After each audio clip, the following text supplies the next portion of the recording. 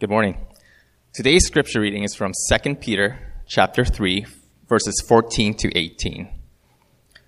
Therefore, beloved, since you are waiting for these, be diligent to be found by him without spot or blemish and at peace. And count the patience of our Lord as salvation, just as our beloved brother Paul also wrote to you according to the wisdom given him, as he does in all his letters when he speaks in them of these matters. There are some things in them that are hard to understand, which the ignorant and unstable twist to their own destruction, as they do the other scriptures. You therefore, beloved, knowing this beforehand, take care that you are not carried away with the error of lawless people and lose your own stability, but grow in the grace and knowledge of our Lord and Savior Jesus Christ. To him be the glory both now and to the day of eternity. Amen. This is the word of the Lord. Thanks, Mike. So the year is 1921, and an advertising executive by the name of Frederick Barnard, he took out an ad in a local paper because he wanted to promote his ad agency. And the headline simply wrote, "One look is worth 1,000 words." And from that headline, we have the saying now today that a picture is worth 1,000 words. And it is. There's something about a good picture, isn't there? It has the way to take complex and abstract ideas and to just make them, sing, to get them, to just sort of devour them. That's the power of a really good picture.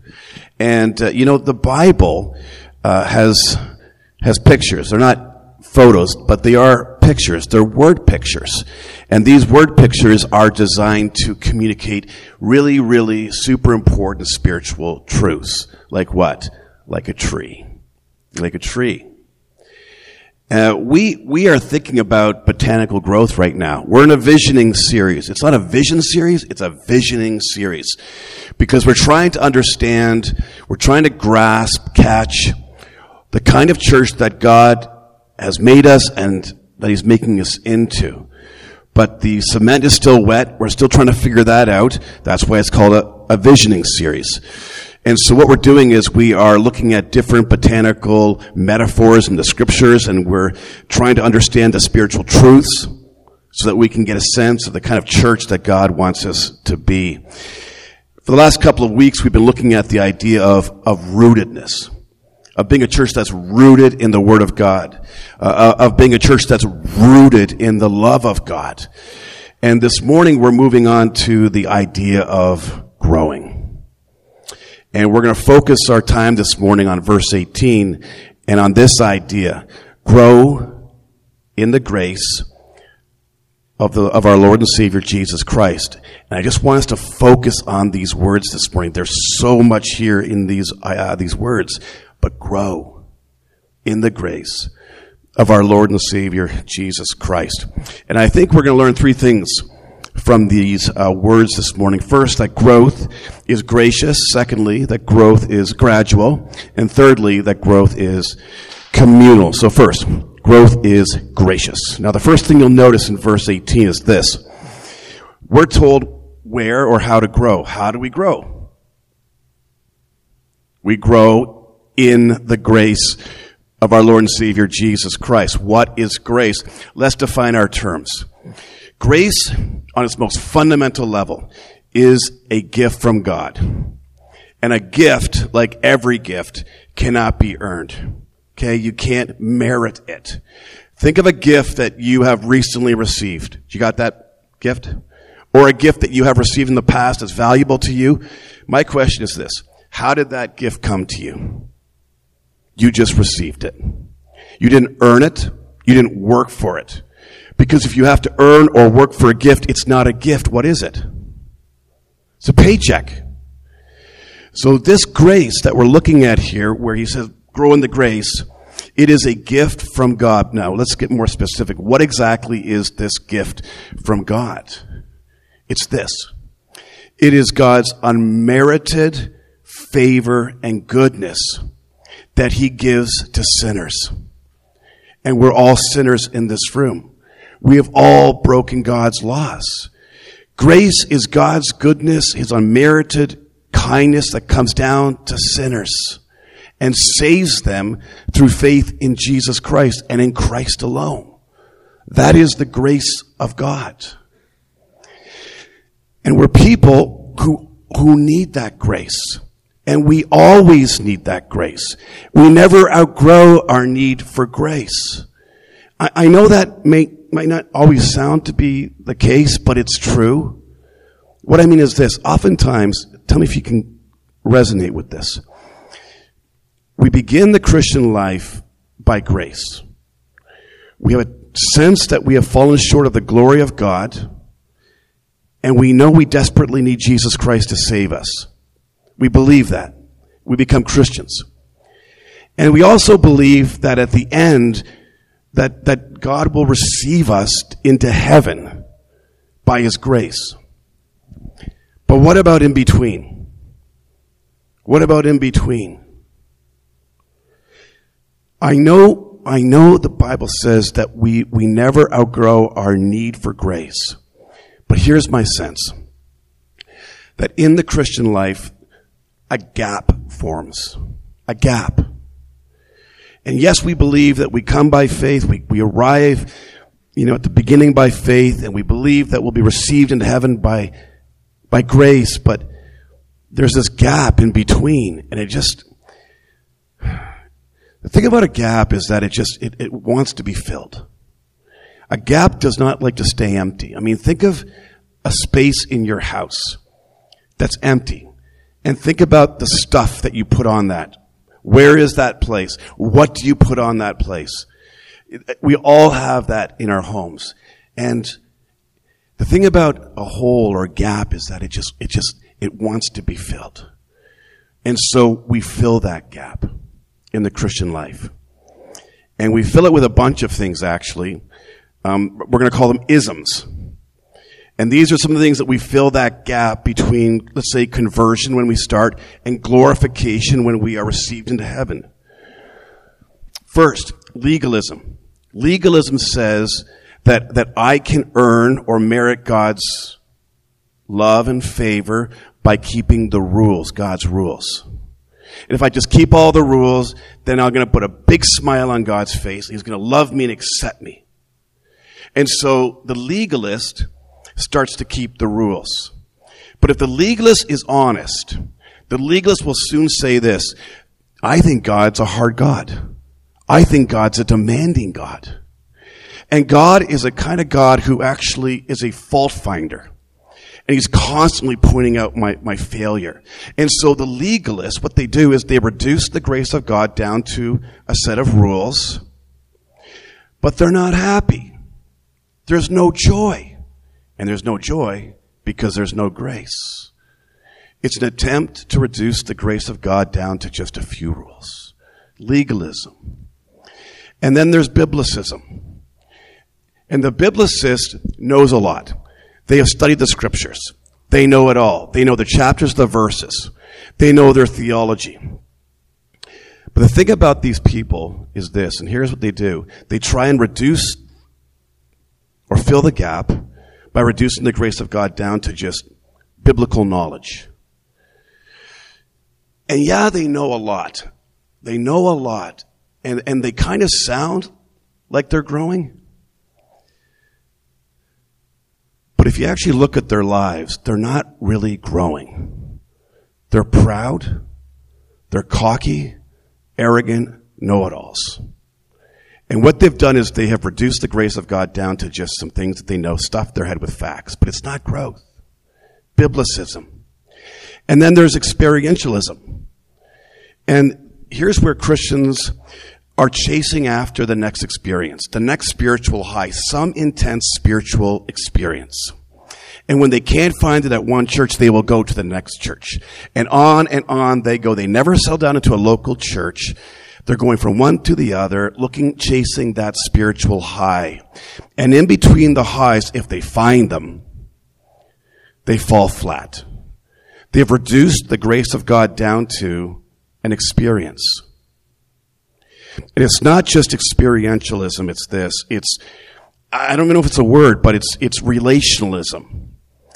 people who come to church and they think that growing means friendships and relationships and being accepted. And what they do is they fill in the gap by reducing the grace of God down to just what's going to meet my emotional, relational needs. Now, the thing about all these things that's so appealing, and it is kind of appealing to be honest, is that there's a sense in which they're all good, right? Is it good to want to keep the Word of God and follow His rules? Yeah. Is it a good thing to read and study the Word of God? Yes. Is it a good thing to experience God? Yes. Is it a good thing? Are these all good things? Is it good to be in community? Yes. The problem comes when we try and fill that gap between the beginning and going to glory by reducing the grace down to just these isms. But we don't grow. That's not how we grow. The other thing that's so appealing about these things is it radically underestimates our deep need for God's grace. We think that these things are going to do it. We think these things are just going to be the ticket. They radically underestimate our desperate and daily need for grace. And to ask the Lord to come and to give us that gift anew, afresh, every single day. We never, friends, outgrow our need for the free gift of grace through Jesus Christ. We are desperate every day of our lives for it, whether we know it or not. I guess the question is this: how? How then do we grow? How do we grow? We're seeing this morning that there's a real danger of filling that gap by reducing the grace of God down to those isms. But how do we actually grow?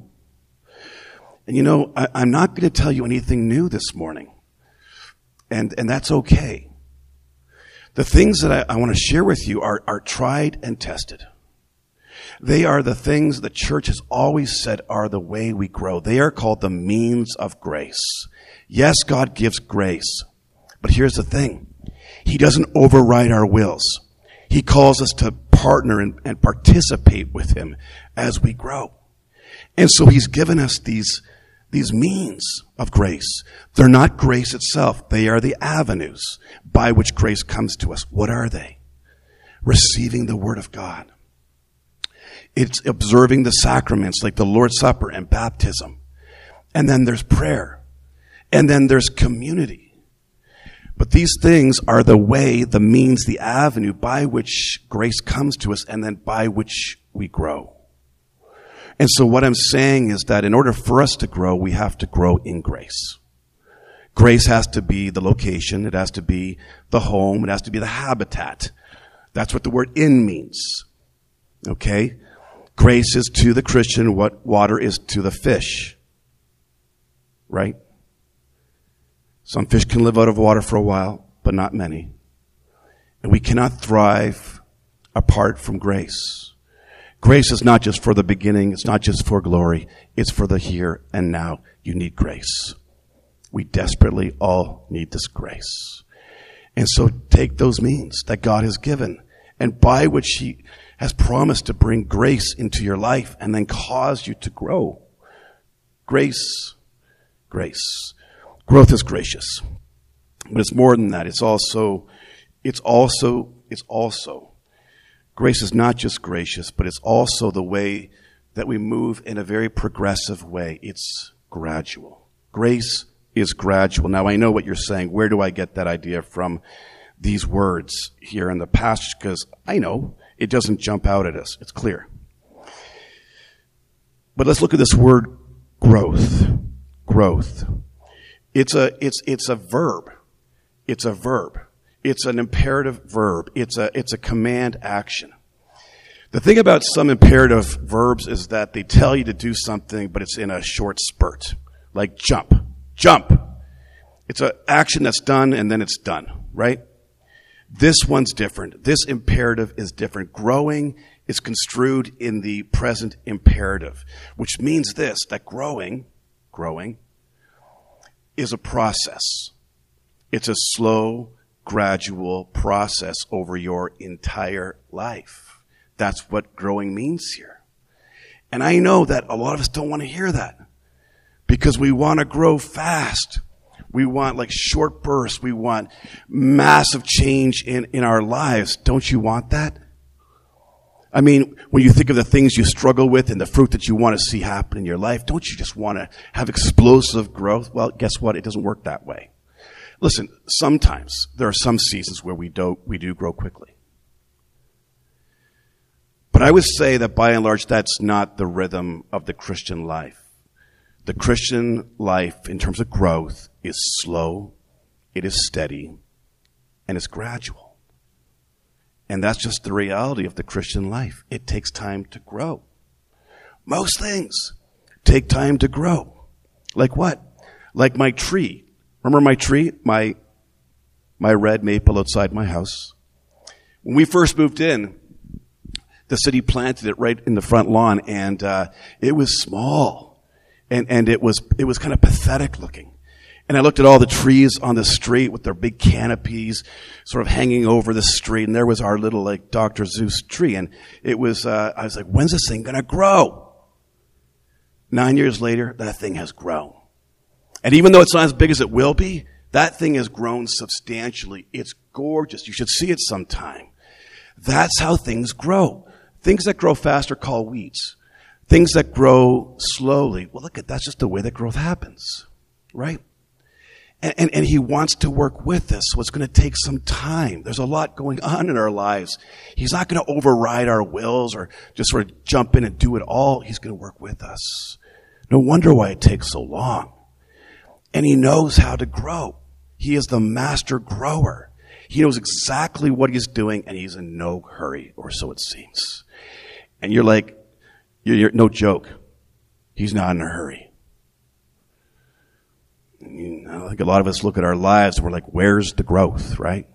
Where's the growth? You think of things that you've been struggling with and you're still struggling with, and you're just like, where's the growth? I don't see any growth in my life whatsoever. Well, my question is this: who told you that? Who told you that you're not growing? I have this uncle called Uncle Nay, and this guy's a character. Have I ever talked to you about Uncle Nay? I don't think I have. Okay. Uncle Nay is a character. I mean, he is, I don't know if you have one of these uncles or a relative, but he is big and he's loud. And he's opinionated, and he's always monopolizing the conversation. And I would say that 95% of what he has to say is pure rubbish. 95. I mean, 5% is good. You know, you eat the meat, you spit out the bones. But 95% of what he has to say is pure rubbish. And he exhausts me. I spend most of my time correcting him and challenging him and putting him in his place. And he exhausts me. Crazy story. Years ago, he comes to live with me, and he was supposed to come for a visit, but he never left. And he never left. And he's still living with me. And obviously, Uncle Ned doesn't exist. Obviously, he's a fictitious character. Obviously, Uncle Nate does not live in my house. It's worse. He lives in my head. He is my inner critic. And he is always telling me what I'm doing wrong. He's always saying to me, you're not growing. You're not growing. How many of you this morning have an Uncle Nay that lives in your head? Okay. You all do. Okay? You all do. Everyone put up your hand, please. Okay, there's Uncle Nay. We all have an Uncle Nay who lives in our head. And Uncle Nay is negative. Uncle Nay, again, has almost nothing good to say. Almost nothing good to say. And Uncle Nay is going to tell you that you're not growing, but the question is, are you growing? And you are. And I know that when it comes to growth, we think it's all or nothing. Right? Nothing is I'm not growing. All is I'm perfect. Right? It's got to be all or nothing. Is that what he's talking about when he says grow gradually? How can that be the case? So let me ask you, are you growing? How do you know? Well, let me ask you this. Let's talk about your sin. Can we? Sure. Why don't we? When you think about specific sins that you have struggled with, have you noticed that the battleground has changed? I mean, from, let's say, an action to just a thought. Have you noticed that? That's called growth, okay? That's called growth. And have you noticed that you're not doing that thing as frequently? Look, I'm not saying you're not doing it. I'm just asking the question, do you find that you don't do it as frequently? You know what that's called? That's called growth, okay? Have you also noticed that you are, just quicker to ask God for forgiveness because you know that He is gracious and loves to forgive? And that's why He sent His Son. Do you find yourself going to Him and saying, Father, I blew it again. I am so sorry. Will you please forgive me? Do you find yourself growing in terms of, patience and love and gentleness? Or do you ask the Lord more and more, I want these things. I don't want to be impatient. I don't want to say cruel things. I don't want to do bad things. I want to be loving. I want to be like, do you find yourself, oh God, help me. What is that? That's growth. Don't you see? That's growth. Growth is gradual. It's gradual. And that's just the way it is. Now, you need to know that this morning. Why? Because if you expect yourself to be a fully grown tree right now, you're going to be very disappointed. And you'll be crushed under the weight of expectation. God is so gentle, and He grows us slowly over our entire lives until we get to heaven. And we will never stop growing. Let that just, have its way with your heart and breathe. Breathe. He's growing you. And who said He isn't, right? Growth is gradual. And then finally, growth is communal. Growth is communal. It takes a community. It takes a village to grow. It absolutely does. And I know that, again, doesn't probably stand out in our passage because of this word growth. Grow, grow, grow. And I think the problem, there are probably a couple of reasons why this is a problem. Our language, English, is an inflected language, but not a highly inflected language. What I mean is that we take words and we add letters to it, and it changes. Like jump. How do you make jump past tense? You add a couple letters, right? But it doesn't always do that. And so a word like grow, what are you looking at? Is this male or female? Is it singular or plural or what? There are other languages. Maybe you have a highly inflected language that you speak. I know Portuguese, I believe, is a highly inflected language, French and Greek. And if you're looking at the Greek text, you would have no question what Paul or Peter is saying here. He's not talking to individuals. He's talking to the church. And I know in our Western eyes, when we come to these kinds of passages and we hear grow or we see the pronoun you in the New Testament, who do you think about? Me, right? But the idea of a private, individualistic Christianity is foreign to the pages of the New Testament. It's just not there. In fact, when you read verbs or you see personal pronouns, just assume it's plural, okay? Assume it's plural. And what Peter is saying here is that to grow requires a community. You really cannot grow by yourself. And I know some might say, I don't need to go to church to be, to grow. And it's, I think it's true that we don't need to grow to be saved. Or say we don't need to grow to say, yeah. But I do believe this, that you can't really grow outside of community. You can't. You can't grow vibrantly. You can't. It takes community in order for us to grow. It's true. It was some months ago, and I don't remember exactly when, but in our small groups, we were reading a book called Side by Side by Ed Welch, right? And do you remember what he said in that book?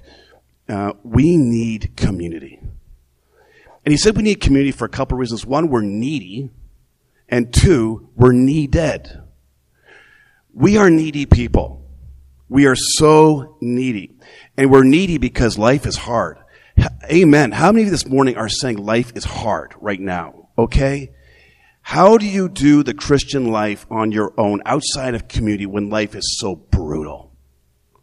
And it is. And the older you get, the more brutal it becomes. It's true.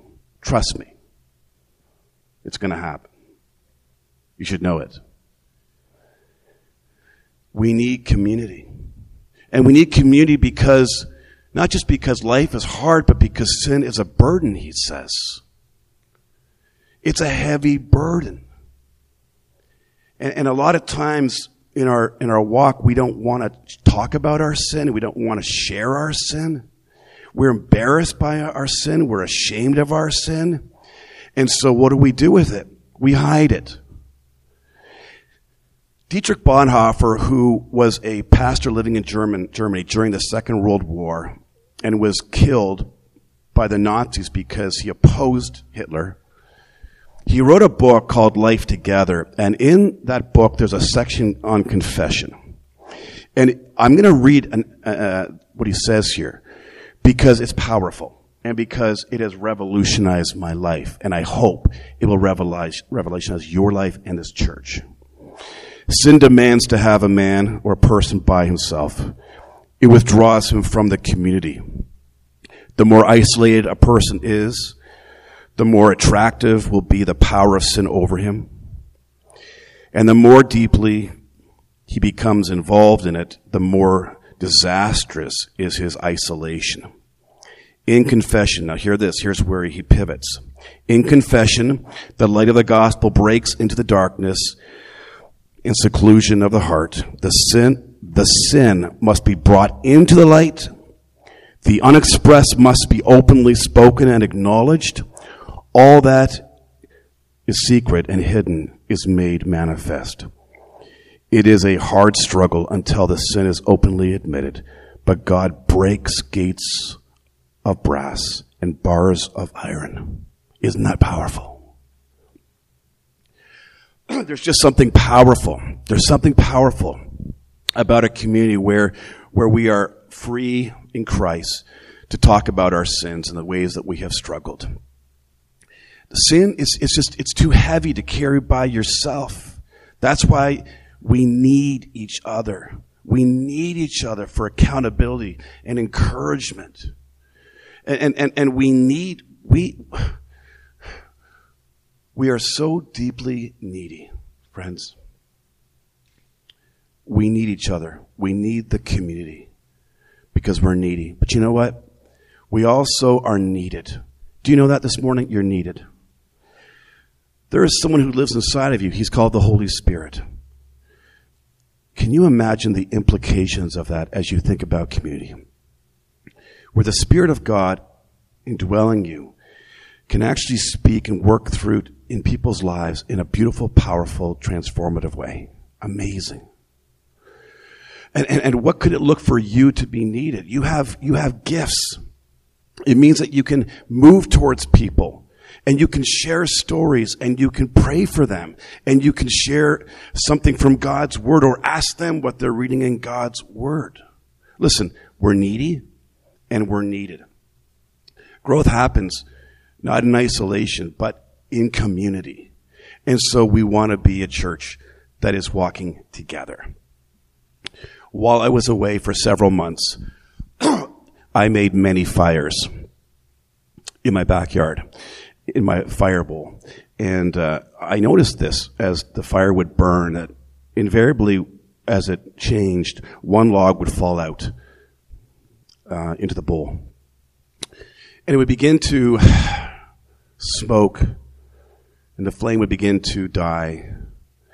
But you put that log back into the fire, and it would immediately catch again. And so it is with us. We need each other, friends. If we are going to grow, we desperately, desperately need one another. What could that look like? What could that look like? It means this. We gather here every Sunday for worship. And I know it's a holiday season. Go have a great time of rest. Hear that. But if you're in the city, come and be with us. This is a place of grace. It's a place to receive grace. I would say make it a priority. Make it the priority of your week, where you get to come and meet with the people of God and worship God and be strengthened in your faith. And I would say this, join a small group. Jeff said we're just at the end, but there's still time. If you want to connect, go see Jeff, and Jeff will connect you to a local small group. You heard from Sean this morning. Did you listen to him?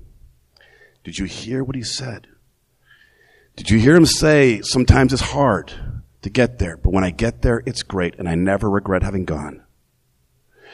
And the accountability, and the encouragement, and the beer, and all of that stuff. And what a blessing that has been to him. And you know what, to any of you who are part of that group, get connected to a small group. I know some of you this morning are checking out the church, and it takes time. Okay, so no burden there. Come and explore the community. But ask this question, is this a community where I can be accepted and where I can use my gifts to be a blessing to others? At the end of the day, here's what I'm saying. We have to be together. We have to be a community, because this is how grace comes to us. Here's how God has designed it. And so let's be that people. Let's be a church.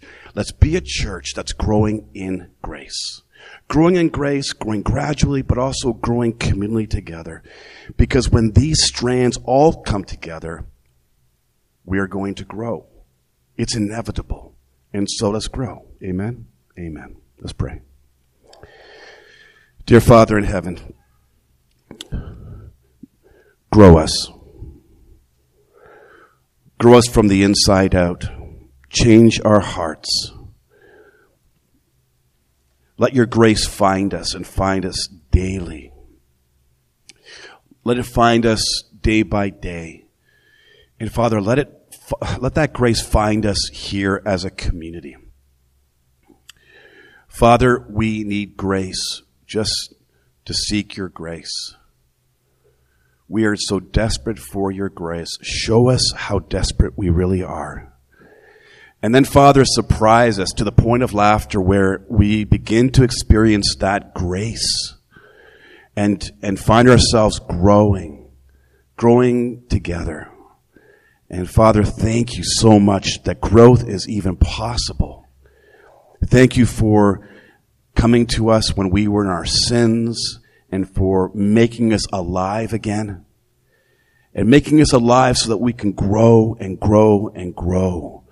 And so hear us as I pray for growth this morning, Father. Hear us as we seek your face. And we do in Jesus' name. Amen.